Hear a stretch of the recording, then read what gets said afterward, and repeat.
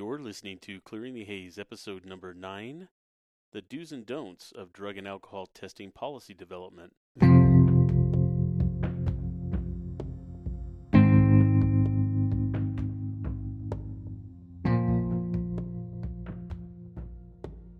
Welcome to this week's episode of Clearing the Haze. I'm your host, Chuck Marting.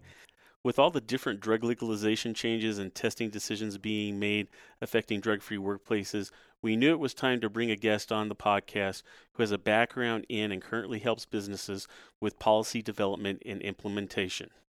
Our guest today is Mr. James A. Greer. Jim is the president of Accredited Drug Testing and its affiliate companies, Coastal Drug Testing and Smart Drug Testing, all nationwide companies providing drug, alcohol, and DNA testing for employers and individuals needing testing services. Jim has been in the drug testing business since 1993 and currently serves as the chairman of the National Drug and Alcohol Screening Association. Jim holds a degree from Seminole State College and is a graduate of Cornell University's prestigious Executive Leadership Program. He's been recognized for his business and governmental affairs experiences by many public and private organizations. He currently resides in Florida with his wife Lisa and 5 children. Jim, it's a pleasure to have you here. Thanks for being on Clearing the Haze. Well, it's a pleasure to be here today, Chuck, and thank you for having me. Today, as you mentioned, in today's society, one of the biggest things that employers are facing is drug testing related issues. Should they drug test? If they drug test, should they test for marijuana? All the issues that we read about every day in the paper and see and hear on TV affect an employer's right to be a drug-free workplace. Yeah, I'm right there with you. I think a lot of this too, I think it's the time that we're presenting this right now is pretty crucial. We have the FMCSA clearinghouse that's coming into play. And I have found, and I don't know if you've found this as well, but I'm finding a lot of my own clients and others that they have not looked at their drug testing policies for quite a while. They have a tendency of putting them on the shelf, and that's the last time they've seen them. And part of the clearinghouse is them having to include that part of it into their policies. And so I thought it would be important to talk to you about policies, how a company should go about reviewing those and what they really need to look at in knowing that they have to make those adjustments. Well, you said a lot of companies put it on the shelf, but a lot of companies don't even have one. That's true, too. And we emphasize here, as I know you do, that every company, regardless of size, small, medium, and large employers, regardless of the number of employees, if they're going to do drug testing, they should have a written policy. They should distribute that policy to all the employees. They should have the employees acknowledge that they've received the policy. We find many times that when an employer becomes a client and they ask, or we ask them to see their drug policy, they send us a paragraph in their employee manual. Yep. And that's not a drug policy, as you know. Our drug policy runs about 11, 12 pages at a minimum. And just having a paragraph in an employee handbook that says we do drug testing it does not suffice. And unfortunately, employers usually find this out when they get sued or become involved in litigation where an attorney is asking for a copy of the employer's drug policy.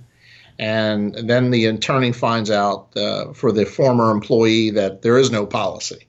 Yeah. The other thing that a policy does for an employer, as you know, Chuck, is it defines what happens in certain circumstances. One of the biggest questions we get from clients all the time is, well, if it's a diluted specimen, what do we do? And our answer is, well, what does your policy say you do?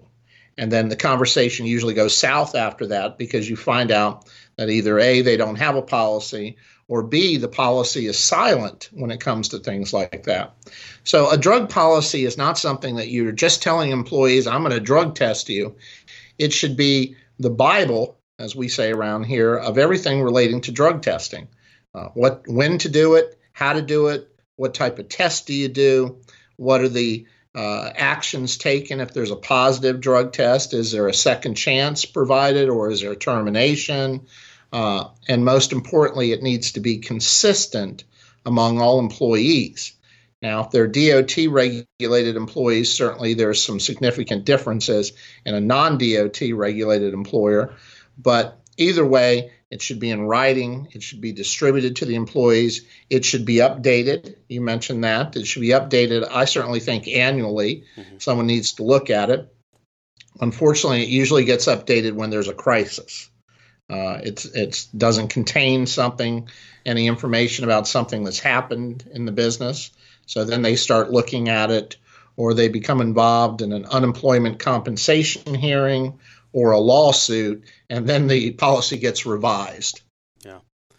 So, Jim, you've probably run across this as well, and I wanted to get your take on it and what your suggestion would be.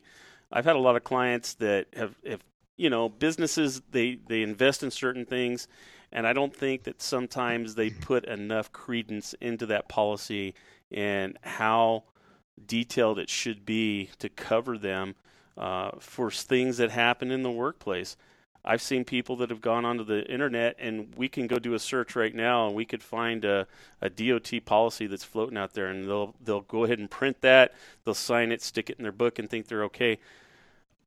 When you're looking for somebody to do your drug testing, what should an employer look for somebody to give them that guidance and direction? They don't want to just go to any website and print something. So what would your recommendation be doing policies yourself? What should they look for in someone to help them in developing those policies and procedures? Well, I think one of the first questions a company should ask a potential developer of a policy or a drug testing company is, tell me all the potential circumstances I might face here as an employer relating to drug testing. What are your recommendations to those situations, and how are you going to put that into my policy?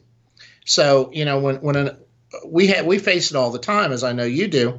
There are, unfortunately, many drug testing companies out there that you could call up and they don't even know what a DOT test is, and they're a drug testing company. Yeah. So when a potential client or an employer is talking to someone that they want to manage their drug testing program or develop their policy, they should have them tell the employer what circumstances might they face doing drug testing in their business, and how to incorporate those situations into a drug policy.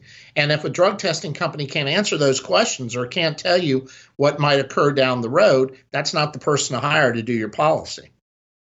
And every policy is unique.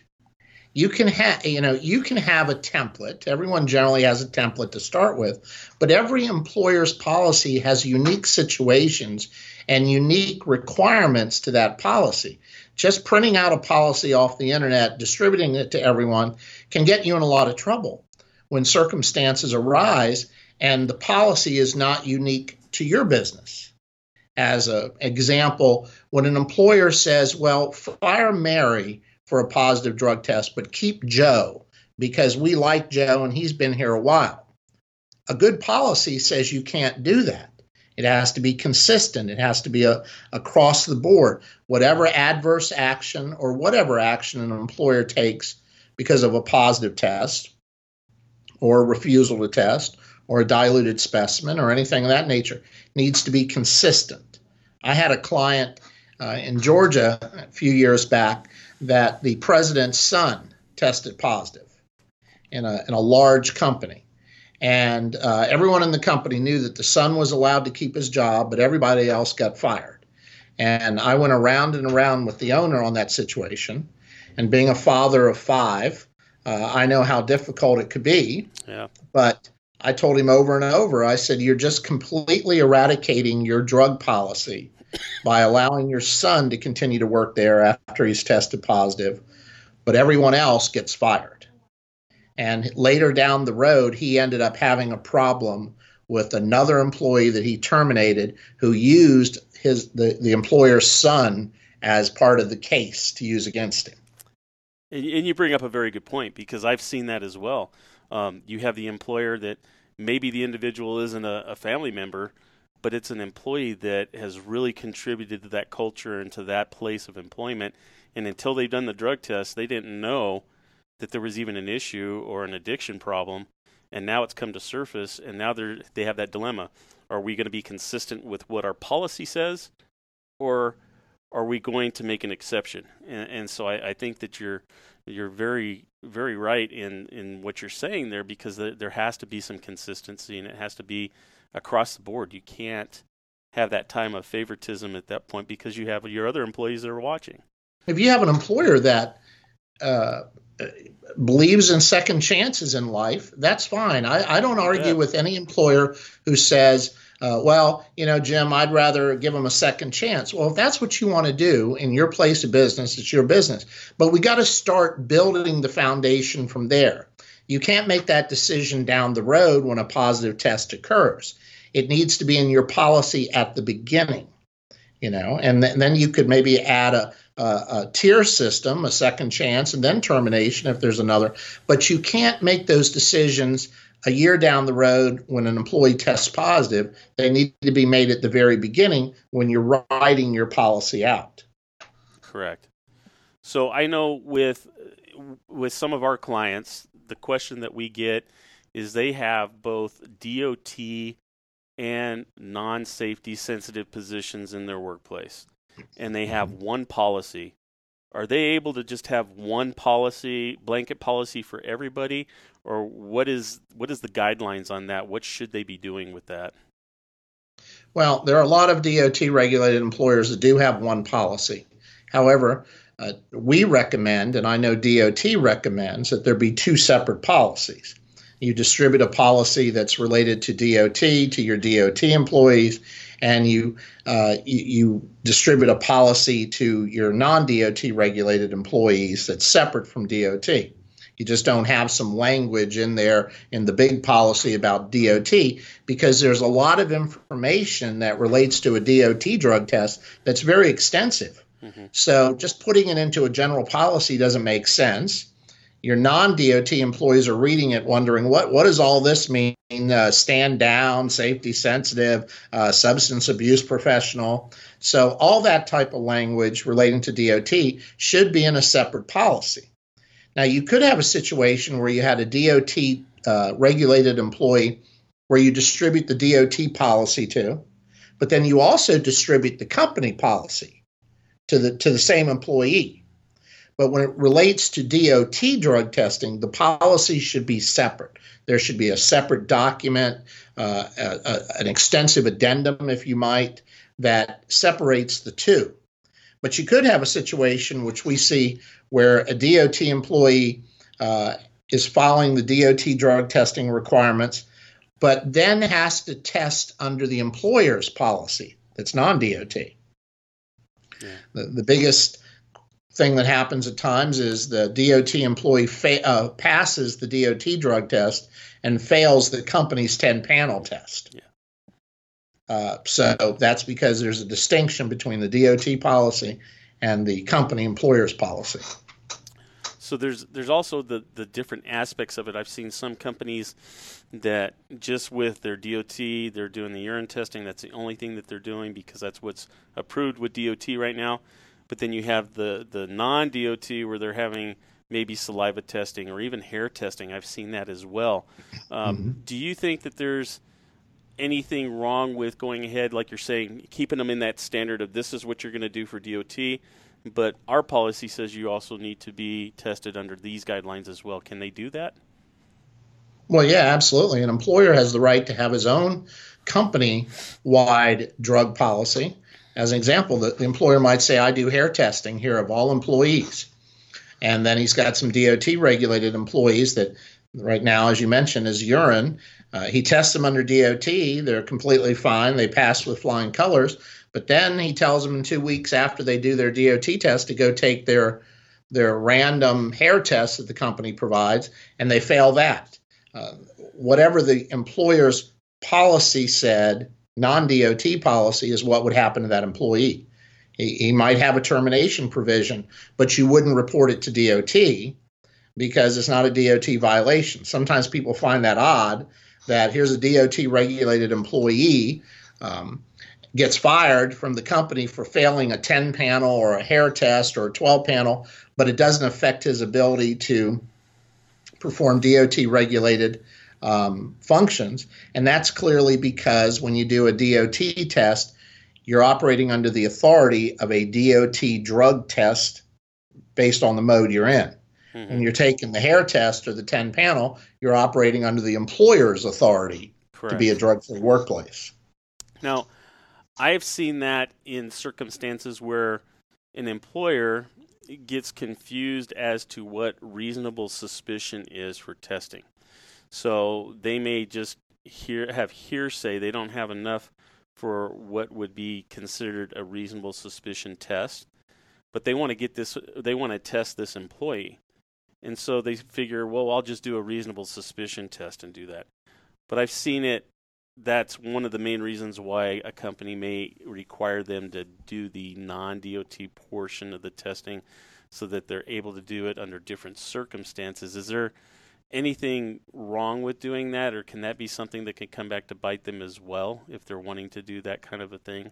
Or is that something that, with reasonable suspicion, you need to know what reasonable suspicion is? Well, when you send them for a reasonable suspicion test under your scenario, are they going for a DOT test or a non-DOT test?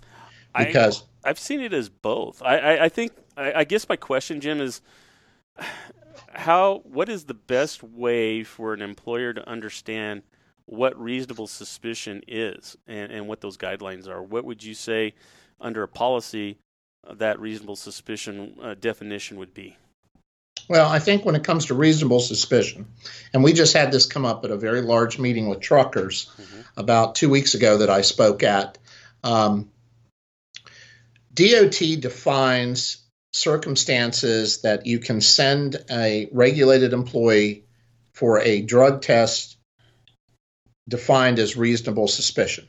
They have to be at work. They have to be performing safety-sensitive functions either immediately prior or after. You know all that. So when someone says, I'm going to go for a DOT drug test, there are specific requirements that the employer has to follow to be able to designate that test as a reasonable suspicion test. That's a DOT test. Now, a company test that's non-DOT relating to reasonable suspicion, he has a little more broad determinations that he can make, but he still should follow his policy, and his supervisory staff should be trained in how to identify reasonable suspicion. Reasonable suspicion could be defined. We had this question. I'll give you an example of what we had the question. A DOT regulated employee is sent for a company 10-panel drug test. Okay. And it comes back rejected. It comes back diluted, something that's out of the ordinary for a company test. And there's some evidence that it might have been adulterated. Now, we got to follow the bouncing ball. This is a company 10-panel test. Yeah. For your listeners out there. The employer whose DOT says, oh, well, I'll consider that reasonable suspicion under DOT and I'll send them for a DOT test. I said, that's a problem. Because whatever occurred that you sent him for that 10 panel was outside of his DOT. You might have heard he did something Saturday. DOT clearly defines they must exhibit signs of drug use or alcohol use related to their work as a DOT employee. You can't hear a rumor that they did something Friday. So the employer was saying that whenever I hear that or anything comes up odd about my company-wide test, I send them for a DOT reasonable suspicion test. And I said, well, that's a real problem because you have nothing to send them for a reasonable suspicion DOT test for other than your gut feeling. And when you're dealing with DOT, you know as well there's specific education and training that supervisors should go through and complete to be qualified as someone who can determine that a DOT regulated employee may be under the influence of drugs. Yeah. So there are distinctions, as you said. Exactly. I'm finding a lot of it is probably education. of our supervisors or even business owners understanding what drug testing is and what it isn't, and when it's appropriate to drug test and when it's not. Should that policy cover the training that not only they do for a supervisor but also for their employees as well? Is it a vital thing to train your employees as to why they're being drug tested and what's going on there? Yeah, absolutely. Every policy should have an employee education section, a supervisory section that talks about reasonable suspicion. Employees should be educated on drug use. They should be educated on how to identify or help supervisors identify drug use in their workplace. So a policy should have all that. And most importantly, employers should conduct that training on a regular basis. Supervisors that don't know how to identify reasonable suspicion can get the company in a lot of trouble if they find themselves in court, because be assured a plaintiff's attorney is going to ask the supervisor to define the signs of drug use. Yeah. And when they can't do it, and they can't do it clearly, the juries or judges don't like that. Yeah, isn't that true? We're seeing a lot of different things that are coming into play now with the drug testing. Now we have the expanded opiates. Do you see other things that might be coming later on with DOT that we're dealing with, such as fentanyl, things like that? Well, I think one of the things you're going to see down the road is when DOT goes to hair testing, the ability to do hair testing, maybe oral saliva down the road that's going to have a sooner reaction. You're going to see more positive. I often say that when they go to hair testing, they better hold on, because right now we're looking at 3 to 5 days on a urine test, drugs in the system in most cases. When DOT formally allows hair testing, which can go back 90 days for a DOT drug test, we better hold on, because half the industry is going to have to stand down. Yeah. Maybe not half, but certainly a significant percentage is going to have to stand down, because one of the biggest questions that we get from single operators is, how long does a DOT drug test go back? How long can they detect drugs in my system? So if they're making those inquiries, there's a reason. But a hair test going back 3 months, just hold on when that happens. Yeah. Jim, there's other things that are coming up as well. And one of the things that I'm getting a lot of questions on, especially when it comes to policies and procedures, and that is with the use of CBD. And I don't know if you're running across that as well, but just in our case, with our consortium, we had 9 drivers this last quarter that were violated, coming back positive for THC on their drug test for DOT. All 9 of those drivers came back to me and said it was because of CBD use. Now, obviously, I can't prove that that's the case, because the test is testing for tetrahydrocannabinol, THC. It's not going to be able to differentiate between the two, and I think that's part of the problem. But we're having a lot of confusion because people are saying, well, it's legal, but yet FMCSA is saying it's still considered a Schedule I drug. You cannot have it. And this stuff is everywhere right now. You can get it in any of your major stores, your gas stations, and all over. And people are seeing it, and so they think that it's okay to use, and they're hearing all these stories. How does an employer deal with that within that workplace policy, especially when you have non-DOT, where they might say, well, it's okay for these guys to use it, but you can't? Is there liability in that, in allowing it for one set of employees but not another? And how would you best address that in your policies? Well, I think the first thing that, while CBD may be legal, if it contains, as you know, a certain amount of THC in it, then you're going to test for marijuana. And there's no way around that, whether it's DOT or whether it's non-DOT.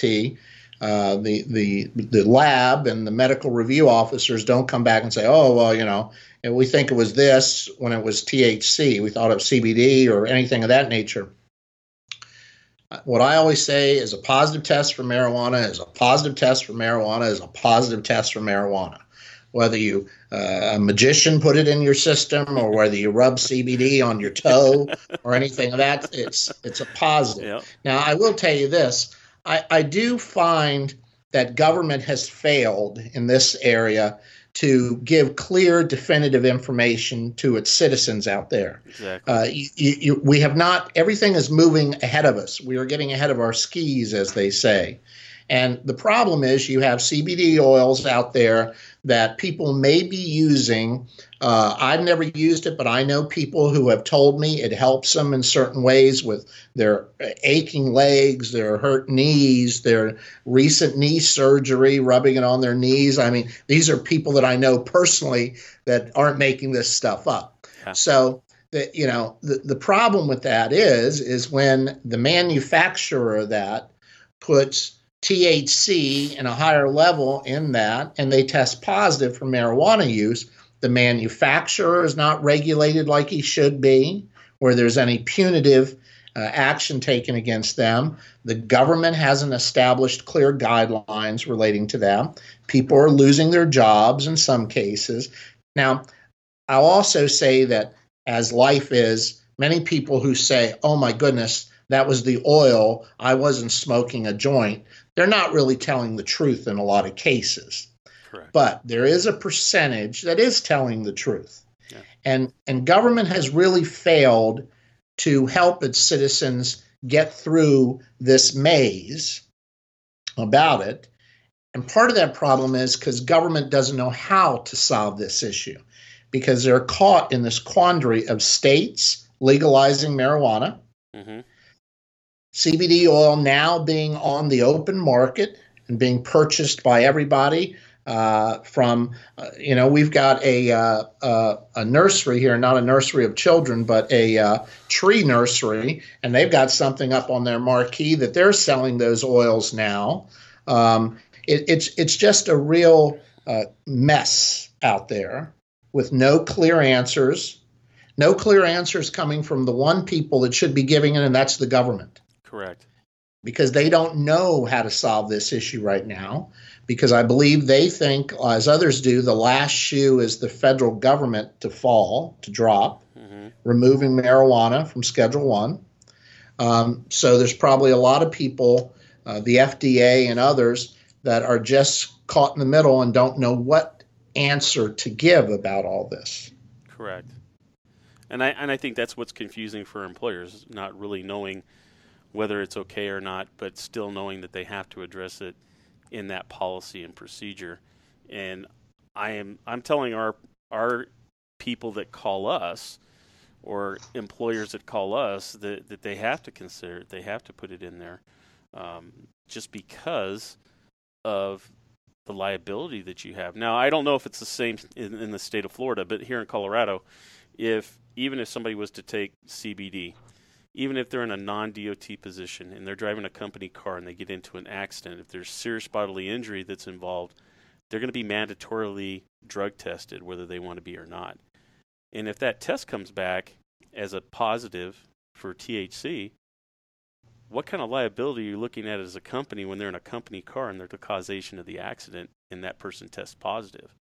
So I think that's why it's very important that they address these things in those policies and procedures. Now, I like that you said that you should be checking these policies yearly, and that it's just not something that it's one and done and put on the shelf, and that's what I'm finding right now. So is it enough for these guys to do the reevaluation of that policy quarter or yearly like that themselves, or is that something that they should talk to individuals like yourself who do these policies and are able to give them that guidance and direction? Should they still come back to you for those things, or what's your recommendation on that? Yeah, I don't think an employer should self-develop their own drug policy. I was talking to someone just yesterday, and he runs a air conditioning company here. And I told him I don't know how to fix air conditioning units at homes, and he shouldn't try and be a drug testing provider. And he laughed at me and understood and said, "You're right, Jim, you should do our policy." But they should certainly note and keep a log of circumstances that have occurred over the last year or since the policy was looked at last time. And then they should provide that information to their drug testing provider, or whoever's doing it might be their attorney, whoever's doing their drug policy, they should certainly say this happened a couple months ago, and we followed the policy, but should we change it in any way? But construction companies and air conditioning companies and cruise ship lines, unless they have someone who is specifically familiar with drug policy regulations and DOT regulations and court cases around the country, which I know both you and I follow closely, they shouldn't be tinkering with their policy relating to drugs. They should let somebody else, because, when any company's trying to do their own policy, they end up calling us 10 times, asking us questions about the policy that they're writing. Like, could you tell me what is a diluted specimen? And I sometimes laugh because, well, you said you were going to write the policy, so you ought to know what a diluted specimen is. And then finally they say, okay, we'll pay you to do it, because we don't really know what in the world we're doing here. Or you find out that they wait until it's actually too late. They've had that accident, and they may have talked to you a few months ago, and you told them how much it's going to cost to do this policy for them, and they're just putting it off, and then something happens. I know that there are circumstances that come about with every business, and not every business is going to be in a position to be able to look into these things, and so I think cost is probably one of their biggest things. What is one of the things that they can look at with the cost and being able to justify that? Is there things within a business that would help them in finding the money to change or to make and develop that policy? Are they going to be able to find it in other places? Well, I think anytime an employer decides, Chuck, that they're going to be a drug-free workplace, that they're going to conduct drug testing, they're going to conduct alcohol testing, they're going to have a pre-employment testing program or a random program, whatever the case may be, they shouldn't do it, half-ass. Pardon me. No, you're right. They shouldn't do it that way. If they're going to be a drug-free workplace, if they're going to do drug testing, a lot of potential liability comes with that decision, but a lot of benefits come with that decision too. Exactly. You get better employees, you reduce sick time, you reduce your healthcare costs, you get more productive employees. There's a long list of benefits to being a drug-free workplace. But if you're going to do it, you ought to do it right. If you're not going to do it right, you shouldn't do it, because Correct. The potential down the road, the first thing an attorney, when you fire Bob for a positive drug test, regardless of what state you're in, and Bob says, well, they never told me they had a drug policy here, or they never handed me a drug policy. The attorney that they're talking to says, oh my goodness, they didn't? They never handed you a policy? And he's going to serve a subpoena, a discovery subpoena, on that employer.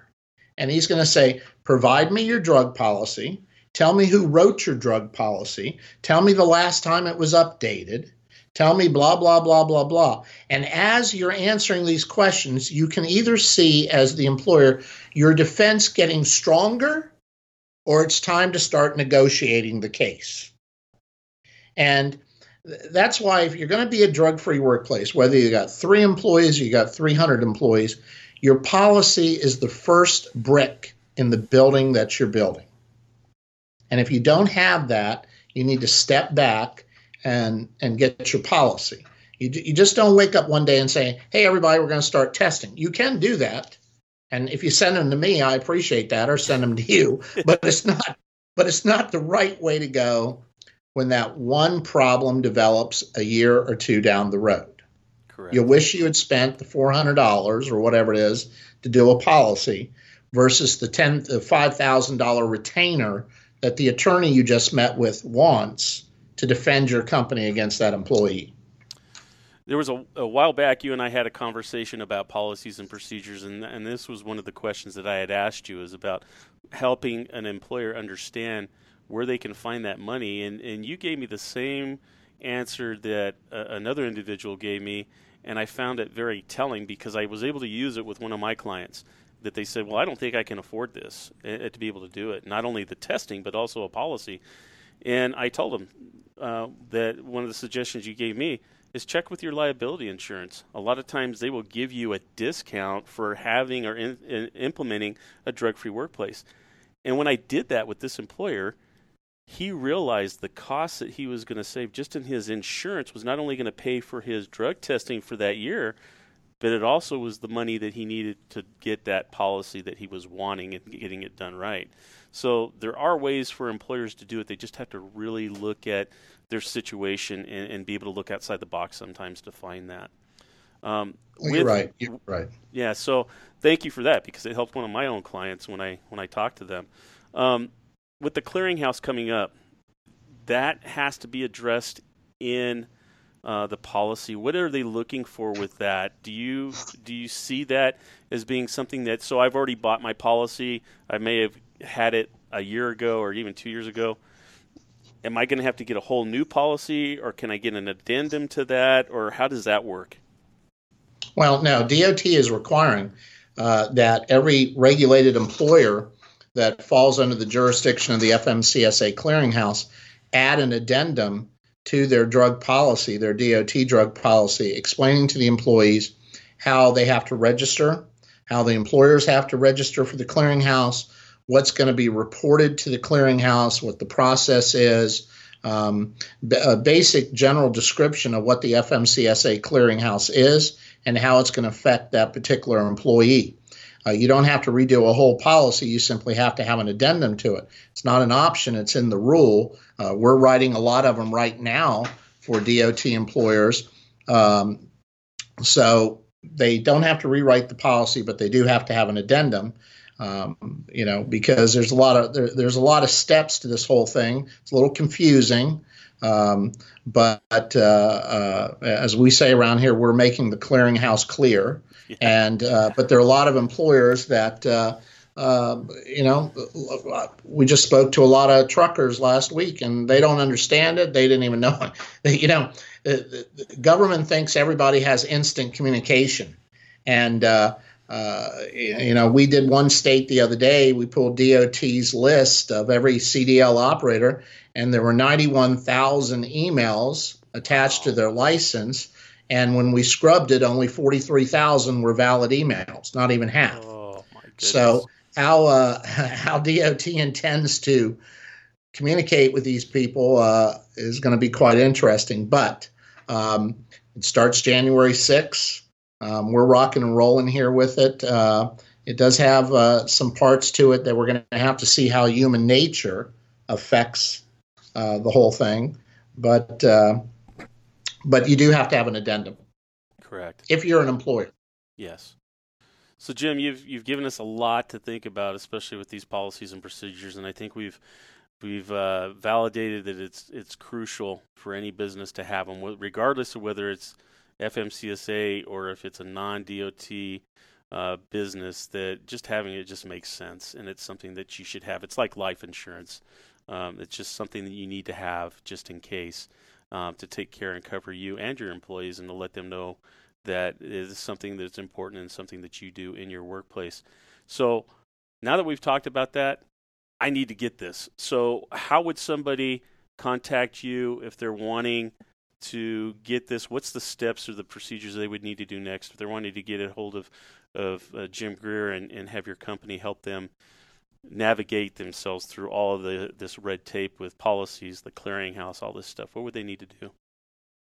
Well, they can reach out to me at jim@accrediteddrugtesting.com, or they can call our main office at 1-800-221-4291.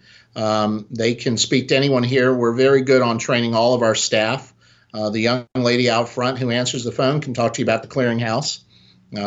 So all the staff is very well versed on pretty much everything we do here, and we're always available to answer questions.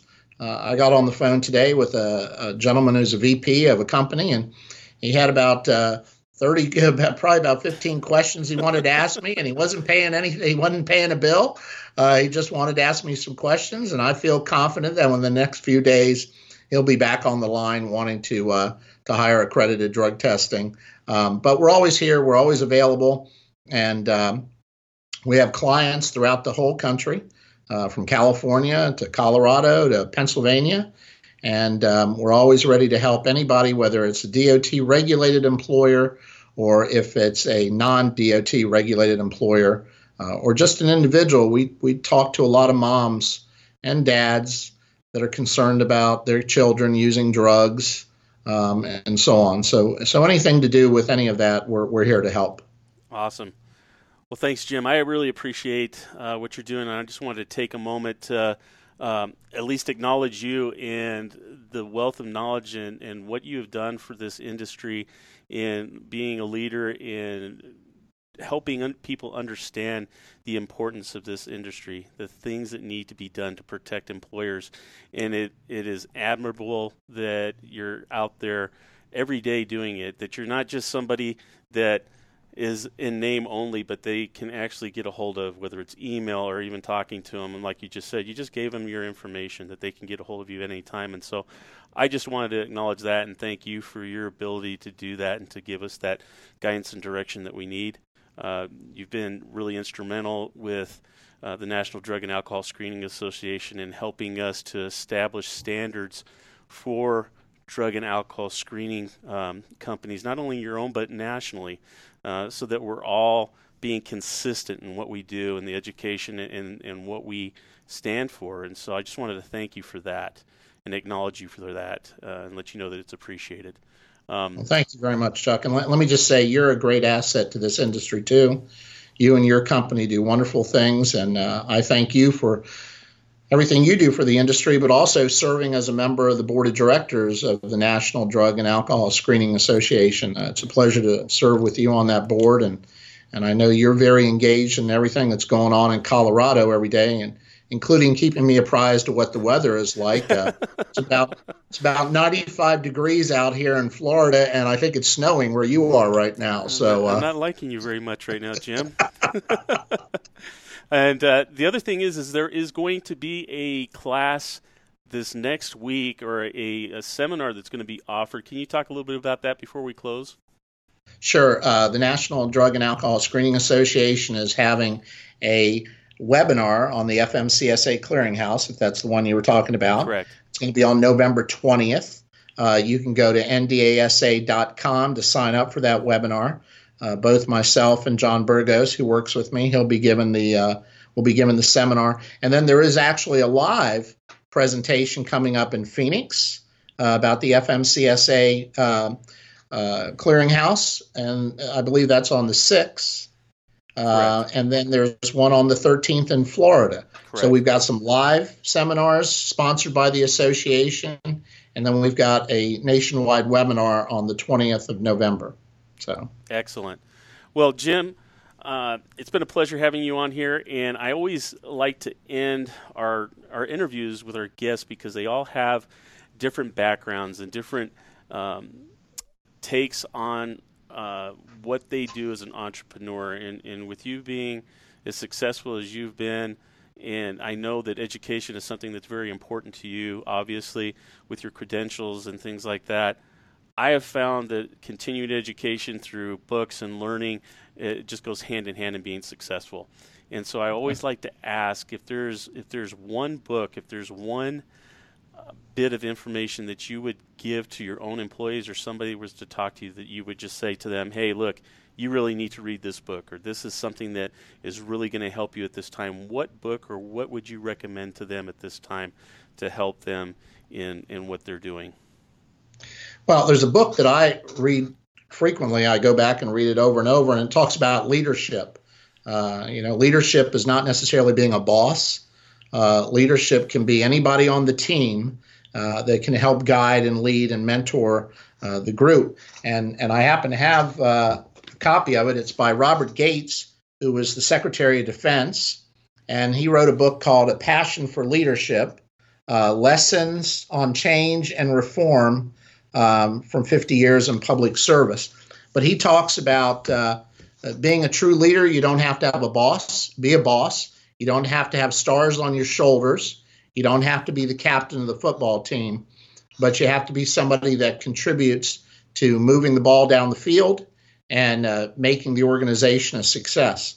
And there are a few chapters that I frequently go back and read that help me look at things a little differently than if I had come right out of the chute and made the decision, which in my younger days I did. But it's a good book. It's called A Passion for Leadership by Robert Gates. Great. I'm going to have to look at that because I have not heard of that book. I'm currently reading 2 other books right now. One of them that I currently just go back over and over again. I actually hand out copies to my own employees and also to people that I'm inspired to give that book to, and that's the Success Principles. I really enjoy that by Jack Canfield, and it's something that I've found. It's the same thing. I go back to it often and look at certain sections of that book. But I want to thank you for that. That'll give our listeners something else that they can look at that will help them in their success and their continued education. But again, Jim, thanks for your time in being with us here on Clearing the Haze this week, and we look forward to having you back sometime and talking on a different topic or subject. Well, thank you very much, Chuck. It was a pleasure being here today. We would like to thank you again for listening to this week's episode of Clearing the Haze.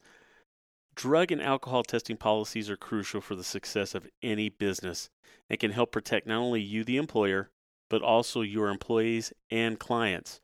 If you need help in developing your policies or procedures or just suggestions on how to implement them in your workplace, feel free to contact either Jim Greer at jim@accrediteddrugtesting.com or myself at helpclearthehaze@gmail.com. If you feel this episode could be helpful for a business owner you know, share this week's link with them. It could very well be the help they need to protect what they have also worked so hard to achieve. Until next week, remember, it's your vision, it's your dream, and it's your business. Take care.